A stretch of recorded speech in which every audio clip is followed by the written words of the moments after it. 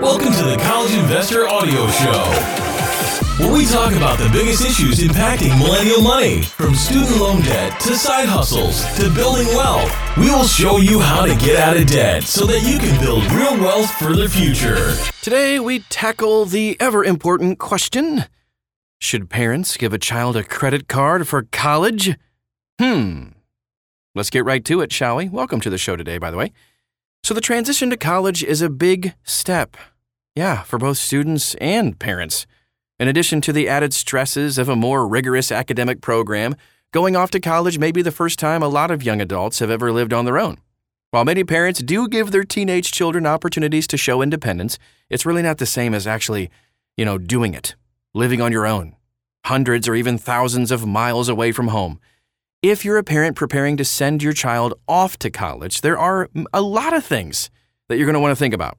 But one of the most important is whether or not to give your child a credit card for college. Here's the importance of building credit. First of all, your credit is one of the most important assets that you have.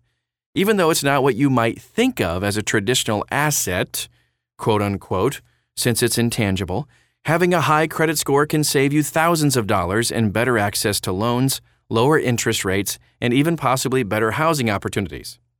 But it can be challenging to build credit when you're just starting out.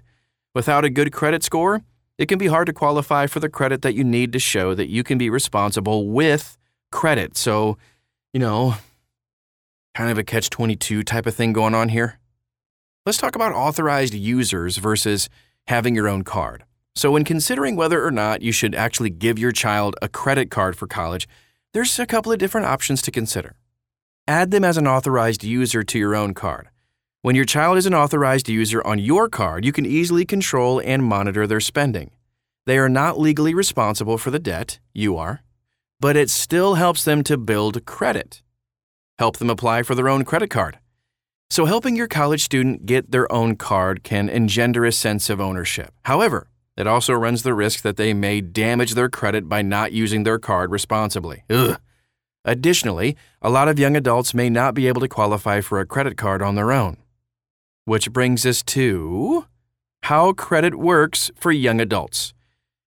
Decades ago, we're talking Ice Age even, banks and other credit card users blanketed college campuses, marketing easy credit cards to students with promises of free t-shirts and pizza. I'm in. The Credit Card Accountability, Responsibility, and Disclosure Act of 2009, often referred to as the CARD Act, I love acronyms, significantly reduced the ability of young adults to qualify for credit cards on their own. So, under the CARD Act, adults between the ages of 18 and 21 cannot be approved for a card in their name unless they can verify that they have sufficient income on their own or have a cosigner. This can make it challenging for young adults to get their own card, unless it's a student credit card or maybe even a secured credit card. All right, let's take a look at 5 reasons to give your child a credit card for college. Number 1, it can teach good financial habits. 2, it can help young adults build credit. 3, it's an easier way to help pay for expenses than sending cash. 4, having a credit card may be necessary for emergencies. 5, it may help you monitor your students' spending and lead to teaching moments. And here are 3 things to watch out for. While giving your child a credit card for the times they're away from home at college comes with several benefits, there are a few things that you'll want to keep an eye on. The first is making sure that they are using their card responsibly. This is easier to do if they are an authorized user on your card, since you'll have access to their account information. Another thing to watch out for, though, if they have their own credit card, is that many student, secured, or introductory cards come with low credit limits and/or high interest rates. That makes the negative consequences for not paying your card off in full even more egregious. It's awful. You'll also want to make sure that they understand how credit cards work and that having a credit card is not the same as magic free money. The bottom line? Your credit is one of your most important assets, but it can be hard to build up your credit when you're first just starting out in life.